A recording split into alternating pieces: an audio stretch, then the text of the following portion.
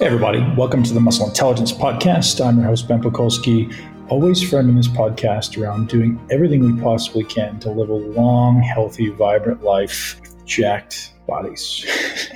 We all want to be happy, we all want to be healthy, we want to feel great, look great, and sometimes there's these negative, insidious things happening inside our body that we're just not aware of. And today's guest is going to talk all about heart health. Dr. Stephen Hussey joins us to discuss everything there is to know about heart health.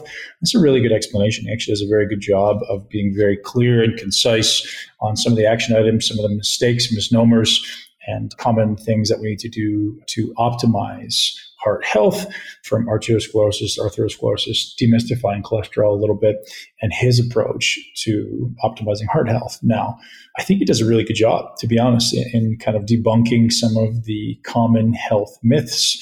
But that being said, I think this is definitely one of those podcasts where you need to take this information and do some research. Dr. Hussey is a very, very bright man, a functional medicine doc, and he knows a lot. But I still think there's always two sides to every coin, every argument. So, I strongly suggest you listen right through the end. We have some really, really interesting exchanges. And he's got some really awesome perspective and some data on why his approach may be the most effective one. I think you're going to love this.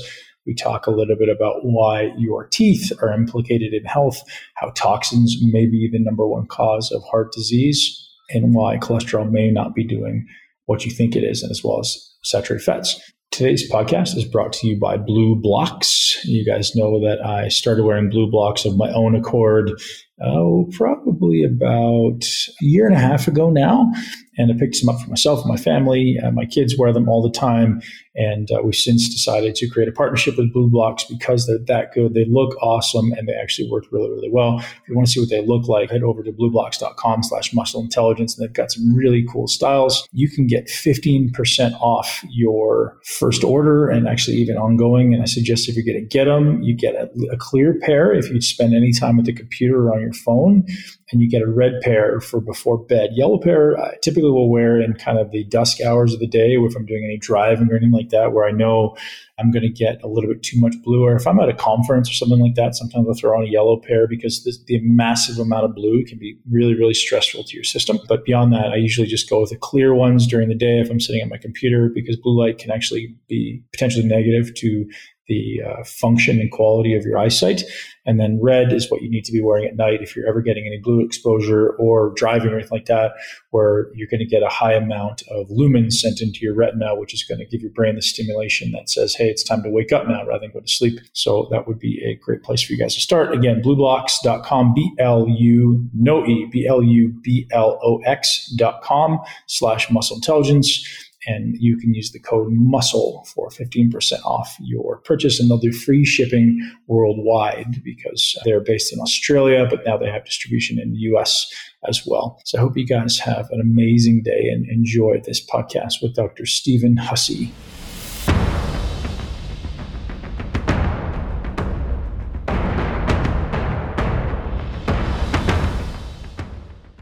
I'm joined here today with Dr. Stephen Hussey. Doc, how are you today? Pretty good. How are you? I'm doing well. And heart health is a huge area of interest for me. So for a little bit of my history, for 20 years, I was an aspiring professional bodybuilder, accumulating as much muscle and eating a tremendous amount of food. So at some point, we all become aware of our own mortality. And this heart health thing is one of those silent killers, right? And it's like I have friends, colleagues, and peers who are literally passed away now from things that they just wouldn't expect. And it's the silent killer. And this is why I'm so excited to have you come on here and talk about ways we can optimize our life and, hopefully keep heart health optimized and give us some of the biggest things we can do to move the needle, and obviously addressing some of the myths as well. So just kicking right off, I think it'd be awesome for us to just talk about the science, or what is actually happening with respect to heart disease. So when someone has heart disease and, going down this path of heart attack or heart disease in general, what is that? What is actually happening? Yeah, I think so. The way I see it is that there's kind of three categories of what people would call heart disease. One, I think, is this process of atherosclerosis, which is, the hardening of the arteries wherever they may be. But I think it's interesting to ask the question of, because it's thought, or I guess that it's widely promoted that high cholesterol in your blood is this atherosclerotic forming or I guess triggering thing. But the question we need to ask is, if this high cholesterol or high LDL in the blood is what's driving atherosclerosis and cholesterol is distributed evenly throughout the blood, why do we only see atherosclerosis in arteries and not veins? And why do we not see it everywhere in arteries? Why do we only see it in some places in people? So there's that part of heart disease. There's also heart attacks. So we get tissue death in the heart muscle for whatever reason. And I have my theories about why that is. And then the third, I guess, category of heart disease is heart failure. And this is kind of looked at as the heart is not doing its job of pumping the blood, which I would argue that the heart is not necessarily a full-blown pressure propulsion pump. It's more like a hydraulic ram. But yeah, those are the kind of the three categories of heart disease. And we have this big collective term that kind of any, I guess, malfunction of the cardiovascular system. So yeah. Very interesting. So you said you kind of had theories about why these things exist in the heart and not in, or sorry, in the arteries and not in the veins. Mm-hmm. Yeah. So the blood is almost half water. And so there's this really unique phenomenon that happens with water. And this is the work of Dr. Gerald Pollack up at University of Washington. He's studied water for a very long time. Yep. He's been on the show. Yeah. Great. So yeah, hopefully listeners are familiar with this then. So the water that forms is called, fourth phase water or structured water or exclusion zone water. And it forms in arteries. It forms anywhere that the water has sufficient energy to it. So that would be energy from our external environment. Even humans give off radiant energy ourselves. And then also a hydrophilic surface, a water-loving surface. And that's exactly what the lining of an artery is. And so when we have that kind of recipe, we get this formation of structured water on the lining of an artery, all the way around the inner circumference of the artery. And there's two very important, I guess, reasons why that happens. One is that it actually creates blood flow because of the energy gradient that forms between the structured water and the hydrogen ions that are left outside of that. But then as far as atherosclerosis goes, this fourth phase water is also called exclusion zone water. And it's called that because it excludes everything that isn't it. So when Dr. Pollack got this stuff to form in a lab, there was no molecule that would ever penetrate this exclusion zone. It was all excluded over to the side. He tried all kinds of things. And he tried, just dirt molecules. He tried the smallest molecule he could find, which is the protein albumin, which is super small. And it was excluded. And the only thing that he's found that can get through are some very tiny, like ionic minerals, I think like potassium. But the importance of that is that it's protecting the lining of the artery. And so we talk about this glycocalyx that forms on the lining of the artery. And then we have the endothelia and then the subendothelial space. But the first line of defense, I think, is this exclusion zone water. And so I think that then we have to ask ourselves, I think the key to artery health is maintaining this exclusion zone water on the lining of our arteries. So then we have to ask ourselves, what would create healthy exclusion zone water there, but then also what would break it down? What things in our environment could cause damage to it? And so it's interesting because, like I said, the protein albumin is excluded, and that protein is way smaller than any LDL, HDL, VLDL, lipoprotein little a, anything that we think causes or could potentially contribute to atherosclerosis. It excludes all that because it excludes the protein albumin. So there's no way that's getting through if we have this intact barrier.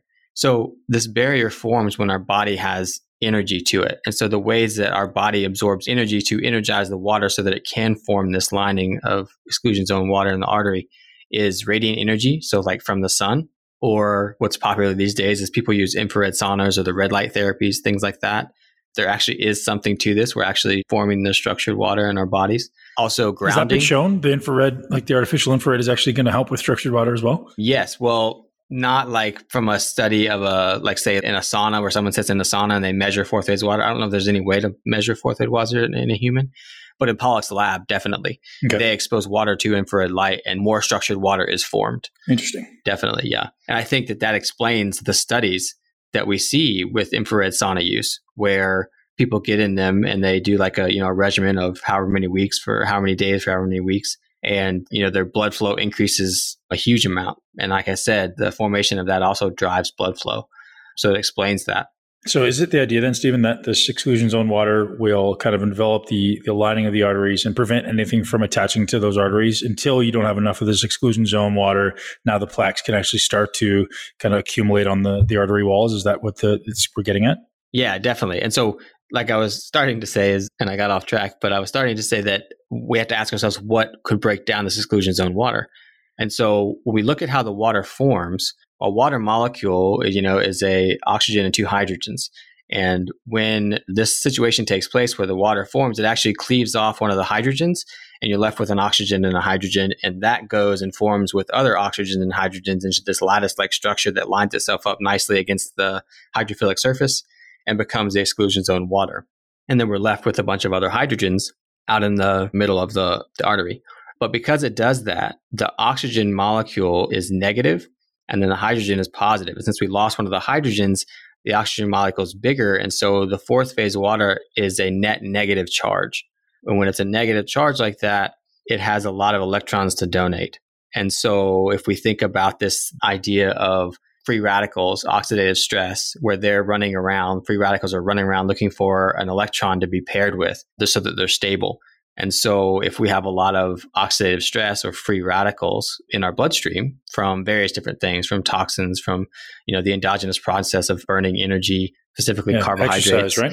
Yeah, exercise could do this. If we have too many of these, they can break down this exclusion zone water. But there's many other things too. I think that, there's studies that show that the amount of mercury that they tested in someone's hair analysis was directly relevant to how much atherosclerosis they have. And mercury, heavy metals in general, are known free radicals. Also, endotoxemia. So, you can get endotoxemia from having a leaky gut and bacteria leaking into your bloodstream that shouldn't be there, or from root canals or pulled teeth that weren't cleaned out very well. That bacteria can leak in, and those have been shown to act like free radicals as well.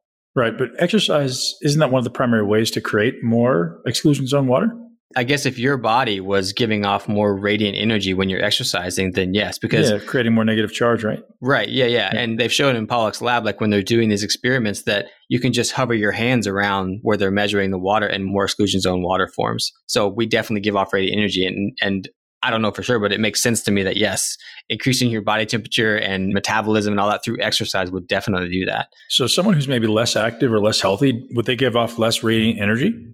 Yes, because I think that their metabolism is just going to be slower, not optimal. Can you define radiant energy for me? I just want to understand what that means. Is it just like the natural frequencies my body emits because I'm a human being? Or is it something more complex than that? So the way I see it, like infrared light is the best form of radiant energy that Pollack found in his lab that would create the fourth phase water. There's many other things that would do it, like the contact with the earth and all that stuff, but infrared light.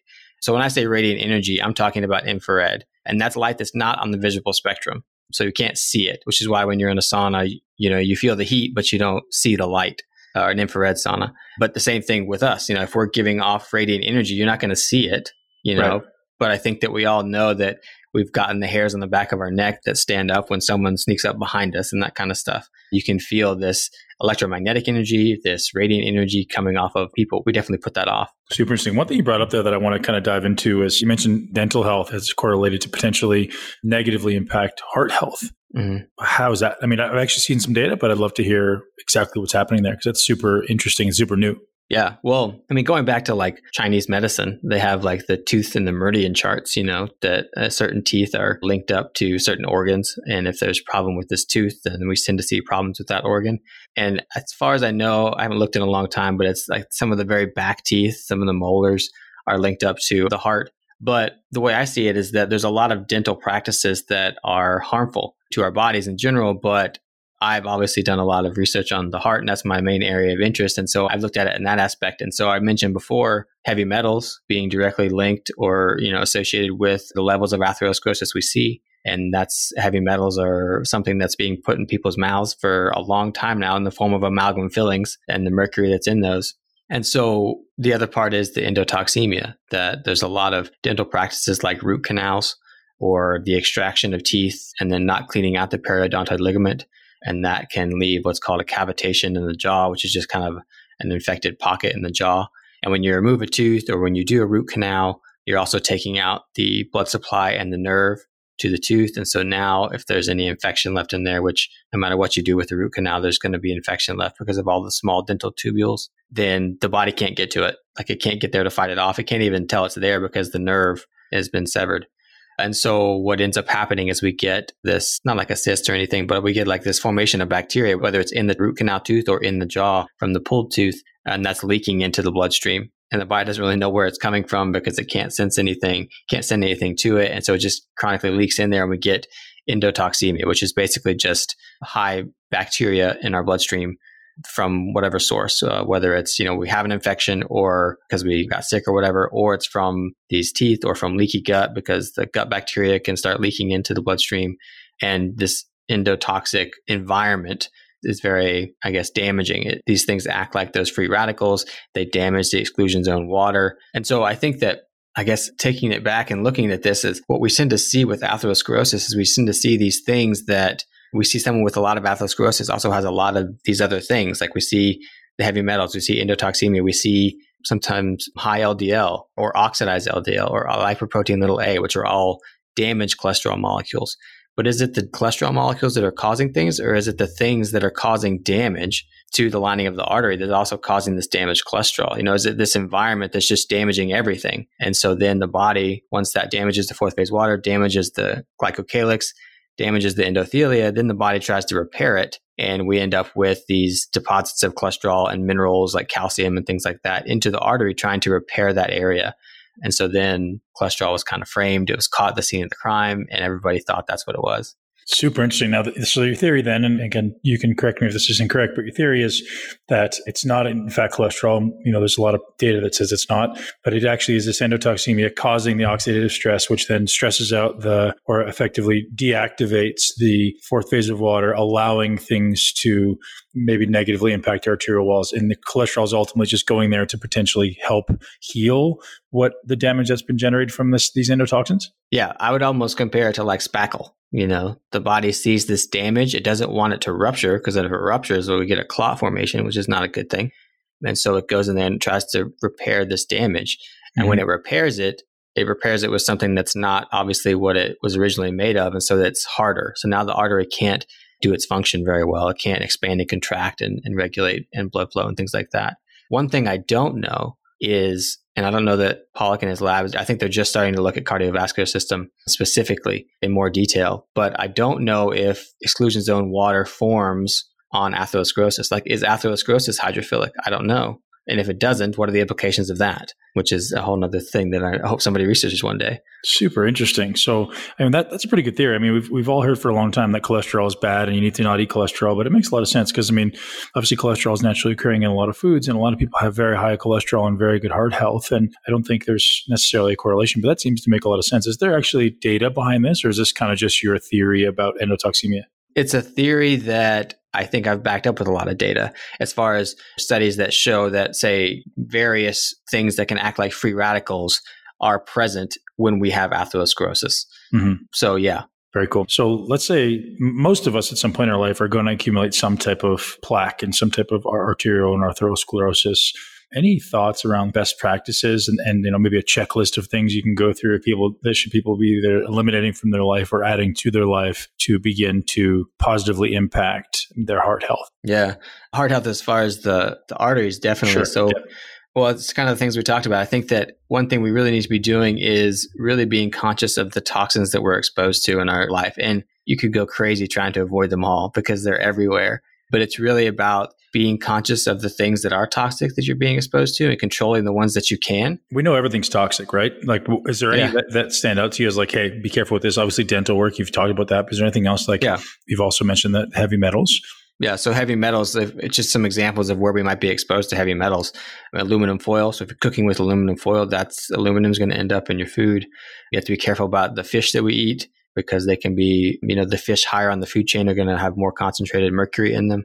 The dental fillings, like I talked about, but even our tap water, depending on where your tap water is coming from and where you live, can have heavy metals in it. We can talk about there's heavy metals in the deodorant, like antiperspirants. Aluminum is the compound they use to stop sweating from happening. Yeah, there's cadmium in cigarette smoke. So even from secondhand smoke, you can be exposed to cadmium. Those are some of the main ones, some of the most common ones. So there's that. But also just other toxins in general. Like I found a study the other day that showed that a certain plastic compound had been linked to higher levels of atherosclerosis. And so plastic's pretty toxic to us. Which plastic compound was that? I don't remember exactly which one it was because now that BPA has been, the most famous one, but now there's other ones like BPS and all this kind of stuff they just replaced BPA with, which are just as toxic, but now they can say BPA free. So I don't remember exactly which one in that study it was.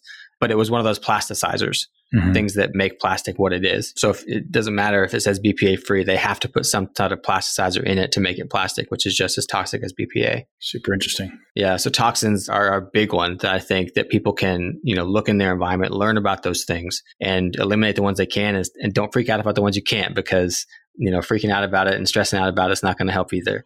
Sure. And I think there's certainly methods you can take or measures you can take to start taking them out of your body. Now, that's a whole different ball of wax as well, right? Like if these things are kind of lodged somewhere in your fat or something like that, to start doing excretion of them apparently has tremendous negative implications as well. Yeah, especially if your liver's already backed up. But interestingly, we've already touched on, infrared sauna. There's lots of research that shows that it's very helpful for detoxification, especially the heavy metals. But it makes sense to me, though, because I just talked about how this water forms, and it's this exclusion zone water. And so it excludes things that aren't it. And if let's say we have toxins that have gotten stored in our tissues, whether it's in the fat or wherever, and we start building this exclusion zone water, well, I guess that's going to push anything that's not exclusion zone water away from it and get it out. And so that through the sweating, we actually sweat toxins out. And I think that's one of the mechanisms that it does that by, because the exclusion zone water excludes things that's not it. Very, very interesting. So one thing that you've advocated, and this I'm assuming is very, very related to what we're talking about, but not directly correlated, is you've been advocating a carnivore diet. And I'm guessing it's because of the potential heart health benefits and implications. And rather than talking about the benefits of the carnivore diet, I'd actually rather start with looking at why excluded vegetables. Is there something inherently wrong with vegetables that you think is negatively impacting heart health? I think that there are negatives to vegetables, and some people are affected more than others. And I'm not saying that it's impossible to achieve a high level of health by eating vegetables or not to achieve a high level of health. I'm not saying that you have to exclude vegetables to achieve a high level of health. But I think that there's plant toxins, and I think that lots of these plant toxins do act like free radicals in the body, or they can cause like a series of reactions that can lead to free radicals in the body, or they can deplete you of minerals, which could ultimately end up with your body not having enough things to neutralize free radicals or things like that. They're not very compatible with physiology. So when I talk about plant toxins, I'm talking about things like lectins or oxalates or phytic acid or tannins, things like that. And so I think that every plant food has a toxin of some sort. And there's a very interesting paper by Bruce Ames way back in I think it was the 70s, where the title of the paper is called Plant Toxins, or plant pesticides, 99.9% natural, meaning made by the plant, not something pesticides that we sprayed on the plant, And these are defense chemicals for the plant, because everything in the environment is just trying to survive, and it has ways of defending itself. Humans' main way of defending ourselves is our large brain. We can outthink most other life forms, or have the thought process to keep ourselves away from danger. But other animals, their defense mechanism is that they have claws or teeth, or they can run away, or they can fight you in some way. But plants can't run away. They don't have big brains. So they've evolved ways to defend themselves, which are plant toxins. And I mentioned what a lot of those are. I mean, there's a lot of research out there that shows that these various plant toxins interfere with the physiology of some animal. And so George Diggs, who's a professor, I think down at Austin College or something like that, his life work has been about these plant toxins. And he makes the argument that, yes, some of these plant toxins evolved to, like, say, keep insects off of the plant and defend the plant that way. But since our cellular structure from those insects and humans may be organized into tissues differently, the cellular structure is somewhat the same. And so they affect us the same way. And so obviously we can withstand higher levels of these plant toxins because we're a larger animal, but they still affect us negatively. And so in some cases, I think that a carnivore diet could be a really useful tool as far as helping somebody heal or maintain health. And especially from a cardiovascular standpoint, I think that the best diet for heart health is a ketogenic one, or at least where you're in and out of ketosis, so you're fat adapted, metabolically flexible. And a carnivore diet is definitely that. And I also think that this depletion of plant toxins from eliminating all plants is also very useful for decreasing the oxidative stress that contributes to atherosclerosis and heart attacks and all sorts of cardiovascular issues. Super interesting. So obviously this carnivore vegan battle is very prevalent right now. And I always like to hear both sides of the fence, right? I always like to hear both sides of the story. And the one that seems to stand out most for carnivores is the fact that it is a toxin and they're certainly causing some type of hormetic response and obviously dose dependent response. And if you were to argue the other side and say, hey, this is the reason why people should do vegan, do you have any logical point as to why someone may want to eat less meat? Honestly, I don't. It's not cholesterol. It's not saturated fat. Like there are all these things that people typically go after when it comes to animals. Obviously, there's the argument that's kind of been debunked about its negative implications on the planet. And we know that's nonsense. But as far as just like anything you could see on the other side of the fence, because, when you formulate a good debate, it typically requires you to go, okay, let's see what their strengths are. And I'm curious, someone with your level of expertise with respect to cholesterol and with respect to the heart, there would be no reason in your belief, obviously you're following a carnivore diet, so I'm guessing not, but there'd be no reason in your belief to in any way limit the amount of meat products or potentially include vegetables. No, I don't think there's any unique benefit from vegetables. And I don't think there's any reason cardiovascular wise to exclude meat from your diet. I've had some vegan doctors like on social media or everything kind of like comment on stuff. And I don't want to get into an argument with them. I tell them, usually I'll make my points, and it's kind of a little bit of a debate, but I stay very neutral because I appreciate the work that they're doing as well, because they're promoting a whole foods diet. And I think that's very, very important.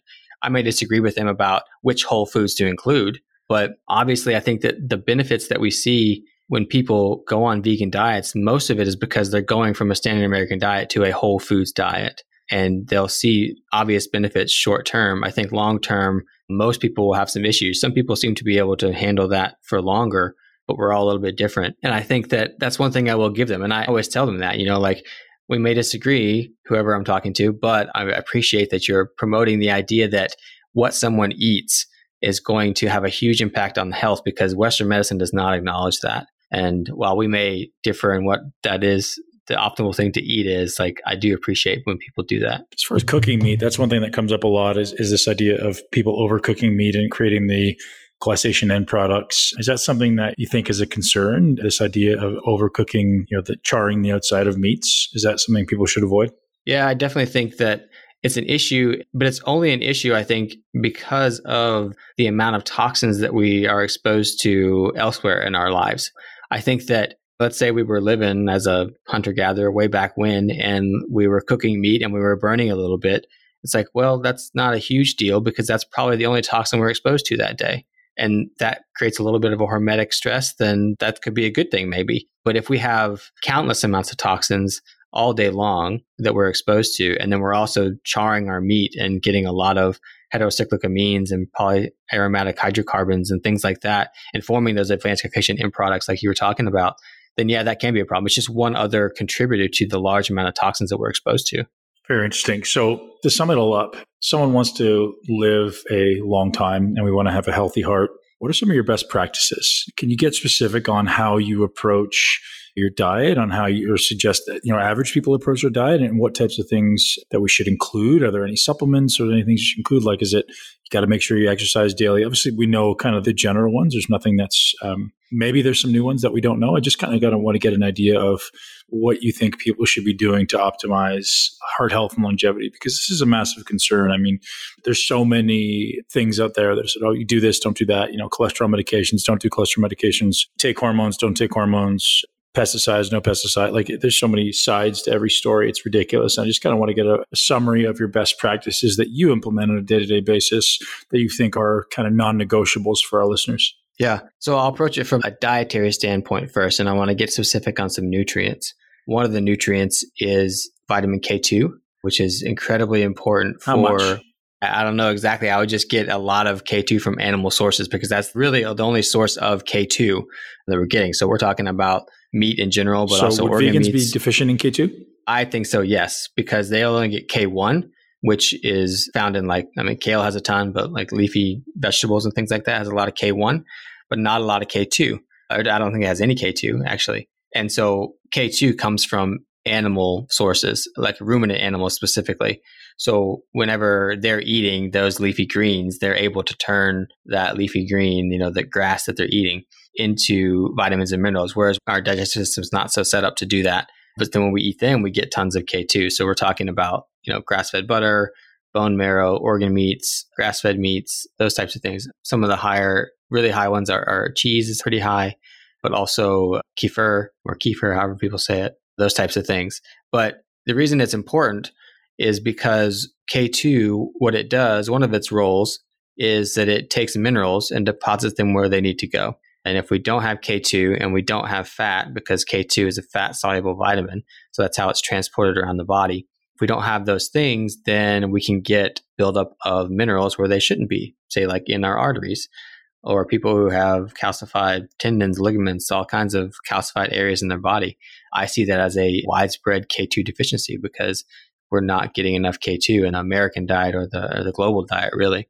Now, just so that's one of them. Before you continue on with that, does it matter if your meat is corn-fed or grass-fed? I think so. I think that there's plenty of examples, especially in the carnivore community, of people who don't pay attention to the quality and they just start eating meat and they see profound benefits in their health. So that's really interesting. But I do think that there's still some toxins in there, or maybe the ratio to omega-6 to omega-3 is not as optimal as I'd like. But just eliminating those plant toxins and going into a state of ketosis seems to do those people very well in not paying attention to that. But I look to optimize. I'm trying to live as long as I can, or at least the highest quality of life that I can. So I pay attention to those things. Plus, I also think that meat raised that way is much better environmentally. And so I choose to do that. Yeah. Sorry, I interrupted you. So continuing on kind of best practices for optimizing heart health. Right. I think the next thing I just kind of touched on in that answer to your question, I think ketones are very important. I think that the heart is, to quote the name of your podcast, a very intelligent muscle. It seems to, like with the rest of our body, we have to restrict carbohydrates to get into ketosis because your body will burn carbohydrates first. And if they're present, it will choose to burn those. So we have to get rid of them so that your body will be forced to burn fat. And there are clear advantages, I think, to doing that and making ketones. But as far as the heart goes, from all the research I've found, it seems that even in the presence of glucose, the heart will preferentially burn fatty acids and ketones. And there was one study I found that even with glucose present, they put beta hydroxybutyrate into the heart cells and the glucose production went down, or glucose utilization went down 30 to 60% because they had these ketones available to it. So I think ketones are uniquely advantageous to the heart and it prefers to burn those. And, we can talk about why that is and why I think the heart has this unique ability, because I think it protects it from things like heart attack. But yeah, so ketones I think are very important as far as heart health. So should ketones be something that people kind of cycle in and out of ketosis, or should it be, in your belief, kind of be perpetual, like as often as you can, you're in ketosis? And obviously there's certain circumstances, maybe if you're exercising hard, if you're under massive amounts of stress, taking some carbohydrates. But other than that, would your prescription be, hey, stay in ketosis as often as you can? That's what I choose to do. I stay in ketosis pretty much all the time. But I don't think that people have to do that to, again, achieve a high level of health. I'm not like this strict one-way formula, but I do think that it's very important that people are metabolically flexible, which means that they have the ability to get into ketosis or into fat burning very readily. Right. So the average person eating the standard American diet, their body has no idea how to get into ketosis and start using ketones and fatty acids. It's a glucose-based metabolism because of all the carbohydrates we find in the diet available to us. And so we have to kind of train our body to use ketones for fuel and use fatty acids for fuel. And so I think that it's just important. So I think that if people do have carbohydrates and they get kicked out of ketosis and they even do that for 3 days or so, like on vacation, that's not a huge deal. As long as very soon after that, you train your body to get back into ketosis, you go back into carbohydrate restrictions so that you don't lose that flexibility. Sure. Has anybody ever been any data? So curious to think about the implications of ketogenic dieting as a lot of people who do ketogenic diet are also doing this intermittent fasting thing. And is there ever been anybody who studied like the implications on arteriosclerosis when someone's in a ketogenic state and fasting? Like, is it in some way helping remove those plaques that are there because they're in a ketogenic state and because they're doing this calorie restriction, their body may tend to be a little bit more likely to kind of remove those plaques because obviously decreasing inflammation, decreasing the toxins, and maybe the cholesterol buildup on the walls would flow through a little bit better? That I don't know. I don't know that anybody's ever looked at that. I mean, I could speculate as some things. I think that a fat-based metabolism, it's definitely going to make less free radicals, which is going to give your body a chance to heal those arteries rather than always having to deal with new free radicals coming in. But yeah, I don't know that anybody's looked at the effects of, and I don't know that there may not be a way to study it yet, to look at ketogenic diet and depletion of atherosclerosis or breaking down of atherosclerosis and forming normal arteries again. I don't know. Super interesting. Okay, so I interrupt you again, but you're going to finish off with any more best practices? So far, we've got K2 and we've got ketones. Yeah, I think that maybe two more. I think that CoQ10 is also very, very important for the heart, especially. How much and what time of the day? How much, again, I couldn't tell you. I'm not huge on supplements. Okay, I eat what I feel like my body, what my body needs and have the right foods, because those are the quantities that I think our body's designed to get. And so I also think that sometimes synthetic things just aren't really absorbed that much. So you could be taking a certain amount and who knows if that's what you're getting. But yeah, CoQ10 is super important because it's what takes fatty acids and brings them into the mitochondria so that you can burn them. One of the things that does, or it increases the health of the mitochondria, which are, if they're healthy, we're going to be burning more fatty acids. And so for the heart, one of the most metabolically active organs in our body, even more so than the brain, it's very important that it's the most efficient. And CoQ10 is huge for that. And again, we get a lot of that from animal products, from muscle meat and from organ meats and things like that. Yeah, I mean, you can get some from plant products, but it's way more bioavailable. And that's another important thing about animal products, is that we absorb way more of what we're eating in those products. So there's that one. And then there's cholesterol in general. I think that cholesterol is very, very heart healthy. And if we look at a lot of studies that look at statins and things like that and limiting the amount of cholesterol that your body is getting, or PCSK9 inhibitors, things like that. So cholesterol is like this big, to make cholesterol, for your body to take a fatty acid and make cholesterol from it, there's like this 20-step process. And a statin will inhibit that process at the beginning or near the beginning, maybe 2 or 3 steps in. And then there's all these intermediate steps that happen to get it to cholesterol, but your body just doesn't go and make cholesterol. Sometimes it takes those intermediate molecules that are made to use it for other things. Like, for example, there's one that's used as part of the structure of an insulin receptor. And so if we're depleting cholesterol, we're depleting that intermediate, and now we get dysfunctional insulin receptors, and that could potentially lead to type 2 diabetes. There's lots of studies that show that people who take statins have increased rates of type 2 diabetes. Now, am I incorrect in assuming that I've heard some negative data on plant cholesterol, like plant sterols? I remember, I think, hearing something that, you're almost wanting to avoid these things, or because I've heard data in the past that says plant sterols are very, very healthy. You should optimize and increase your consumption. And then I think I've recently heard, I don't know if you're familiar with that data, that said plant sterols may actually have negative implications. Any feedback? Yeah, so I think this will be my next blog I'm coming out with. But also Nadir Ali posted a video recently about it. And it's very interesting because, so I think of it this way: plant sterols, plant cholesterol, plant's form of cholesterol is what they have for them. It's what helps them build the structure of the plant bodies and things. And animals like us have cholesterol. And that's our molecule that helps us. That's our fatty substance that helps us build our structure and do functions for mammals. And so if we start absorbing a lot of these plant sterols and they get involved in this process, they're just not going to do as good of a job. And so one of the really interesting things is that whenever red blood cells start to be made up more of plant sterols, they lose their flexibility. They start to become more rigid.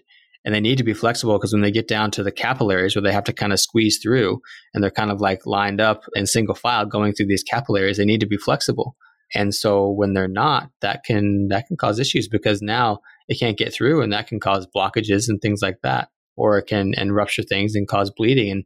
And that's exactly what we see. There's this one study, and it was in rats, and it was in these rats they were trying to study strokes.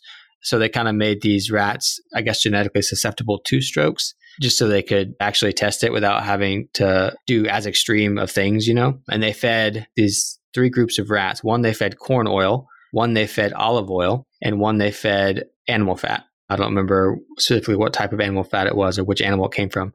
But the rats who were fed animal products lived 150 days longer on average than the other 2 as far as the strokes or reducing a stroke. So it's just very interesting. So I just want to hear your opinion on saturated fat. So as we wrap up, I think the biggest thing that I hear against carnivore diet is like, hey, cholesterol is a big problem. I have too much cholesterol. And this is obviously a 1980 mentality. and saturated fat. And people think saturated fat is going to be negative as well. And just want to hear your perspective on people who say, hey, I don't want to have a carnivore diet or don't want to eat too much meat because of the saturated fat. I guess I'll start off by saying that I don't think we should blame fats for what the processed carbohydrates have done. And I think that that's the problem, is that a lot of these studies that are showing that saturated fat is bad are, first of all, epidemiology, which we cannot draw conclusions from because it can only show association and not causation. We should use those studies to design clinical trials based on the associations we see, but unfortunately, recommendations are made. And then also, a lot of the studies are done where these subjects or animal models or whatever it may be are eating a lot of saturated fat, but it's also coming with a bunch of sugar, which is a lot of the way that processed foods come from. Yeah, they're just eating the two combined. And so I think that not only will the sugar have, sugar or processed grains or whatever have a negative impact on our health by themselves, but they will also cause damaged fats because these foods are very inflammatory to our bodies and that can damage fats. Just like the oxidative stress that damages the fourth phase water and the lining of the artery. They're also going to damage the cholesterol that's in there or the fatty acids that are in there. And so then we see this oxidized cholesterol and we see these inflammatory molecules like lipoprotein a or things like that. And we start to blame cholesterol when really it's not the cholesterol's fault. It's not the saturated fat that we're eating. It's all the sugar we're eating with it. Because I don't know of anybody who's, not paying attention to health and eating the standard American diet that's just eating sugar. They're always eating saturated fat with it because lots of those products are made like a Twinkie, for instance, tons of saturated fat and also tons of sugar. And so until we find a way to separate out the two, which I think we really have because we have this growing number of people following a carnivore diet where there's absolutely no sugar, right, and there's tons of saturated fat, experiencing very high levels of health, even if their blood work looks a little funny according to Western medical standards, we can't deny the fact that they've had extreme health turnarounds. Well, and I love that you said that conventional Western medical standards may not be accurate, right? Everything over the last 100 years has been completely manipulated to fit into industry. And, even resting insulin levels have clearly been doctored to be higher than they should be. All these things it's just a life of manipulation based on industry. And I'm so glad that that this whole movement is happening. And you're a big part of it is kind of substantiating, challenging the conventional paradigm, challenging what we think is accurate, right? Like we've been taught over the last 100 years or say 50 years probably that eating grains and corn and wheat are healthy for you because it's obviously easiest to produce. And that's become multi-billion, maybe multi-trillion dollar industry that has to be perpetuated to ultimately drive industry and drive jobs and drive the economy to exist. If people tried to just eat meat, it would ultimately revert back to farming practice, which may not be a sustainable practice to maintain the constant turnover of business, right? We can't have people going back to farming and we need them working in jobs. So I get it. And I love that we're challenging this. And this is so useful. The one thing I want to kind of finish with, Dr. Hussey, is there anything else that kind of pops into mind if people are just looking to live their greatest life? And we didn't talk about, other implications of, heart rate variability and sympathetic nervous system and things like that. But is there anything else that jumps out at you that's like, hey, if you really want to live your greatest life and optimize health long-term and short-term, is there anything else that jumps out that you say, hey, everybody should be doing this on a day-to-day basis? Yeah. So if people will go to my blog, they'll see that I talk a lot about the three imbalances. And these are three imbalances that I think drive heart attacks. But I think that those are not being metabolically flexible. It's increased oxidative stress, which we talked a lot about of. And then you just touched on the third one, I think, is maintaining autonomic nervous system balance. And so I think that in today's world, we are bombarded with a lot of unnatural stressors. And those stressors they're hard on our currently evolved physiology because we evolved in nature and it hasn't been that long that we've been in civilization. And so I think there's a lot of stressors, unnatural stressors that really drive an imbalance in our stress response. And when that happens, your body doesn't know how to respond anymore. And so that can lead to a lot of issues. And I think it's ultimately what triggers heart attacks. So those three things, I think that if people focus on those things, and then, there's lots of nuance and how to achieve the health of those three things. We talked a lot about the first two, but as far as like health of the autonomic nervous system, that's like increased community, increased contact with nature, things like meditation and yoga. I talk about that a lot on here, and that's kind of something I dive into almost every podcast because I believe it's maybe the most important thing that people, it's just sitting right there in front of you, right? It's not complex, it doesn't cost any money, and it's life optimization, brain optimization, body composition optimization strategies all wrapped into these really simple practices that just they're easy. So that's the irony of life, right? Is they're easy not to do, but they're also easy not to do. And it's definitely something we advocate a lot. Exactly. Yeah. And I do think that once you make it a priority, it is pretty easy. Mm-hmm. Dr. Hussey, thank you so much for your time, your wisdom, and your continued effort to make this world a better place and educate us with this amazing information. Where can our listeners find more from you? Yeah, my website is resourceyourhealth.com. And on there, I have that's where people can find me for health coaching. My books are on there. My blog is on there. And then I'm also pretty active on social media, posting mainly about the heart on Instagram and Twitter and Facebook. And it's just Dr. Stephen Hussey, Dr. Stephen Hussey. People can find me there. Amazing. Thank you so much for your time. We truly appreciate you and have a great day. I really appreciate you having me on. So thanks.